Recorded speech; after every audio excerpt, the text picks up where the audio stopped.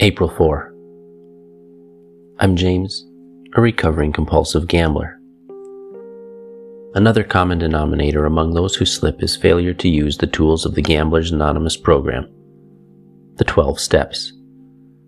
The comments heard most often are, "I never did work the steps.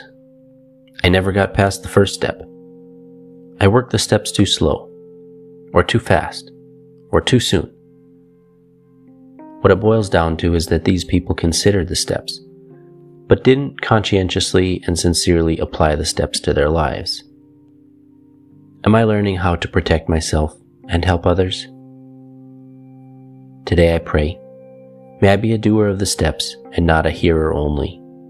May I see some of the common missteps that lead to a fall.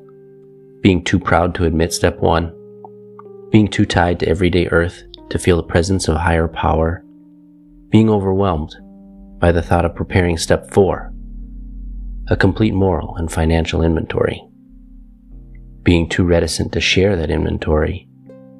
Please God, guide me as I work the 12 steps. Today I will remember to watch my steps